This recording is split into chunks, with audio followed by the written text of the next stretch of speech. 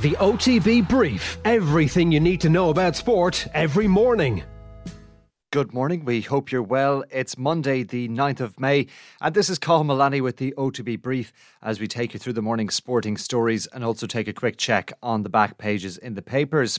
Well, let's start with yesterday's Premier League action, and Manchester City are now 3 points clear at the top of the table following a 5-0 win over Newcastle. Elsewhere at the other end, Everton moved out of the relegation zone courtesy of a 2-1 win at Leicester City. Leeds are now in the bottom three following a 2-1 loss to Arsenal, while West Ham beat Norwich 4-0. Here at home this evening, there are two games in the Premier Division of the SSE Airtricity League. Leaders Derry City host third place St Pat's, while champions Shamrock Rovers welcome Sligo Rovers to Tallaght Stadium.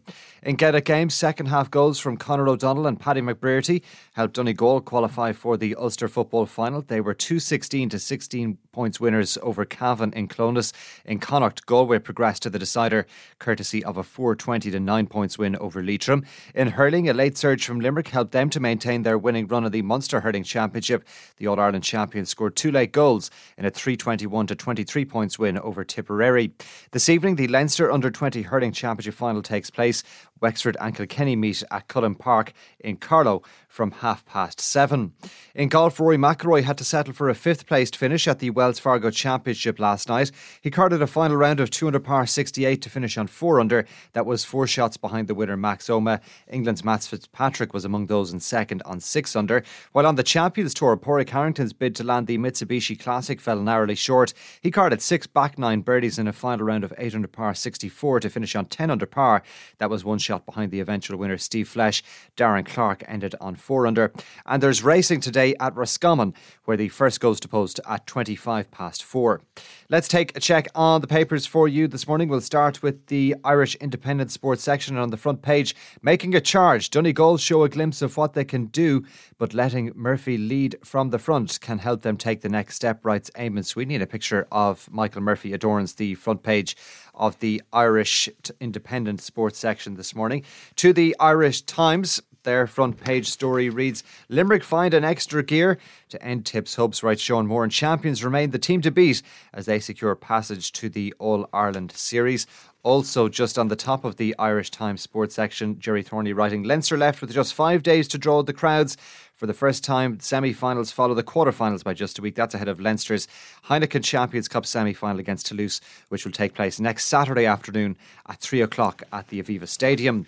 To the Irish Examiner sports section this morning, finishing school, Limerick strike late, but Kylie warns not good enough following their win over Tipperary at the Gaelic grounds yesterday.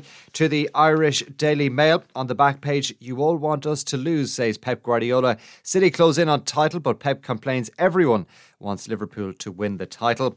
To the Irish Daily Star, their back page story reads, us versus the world.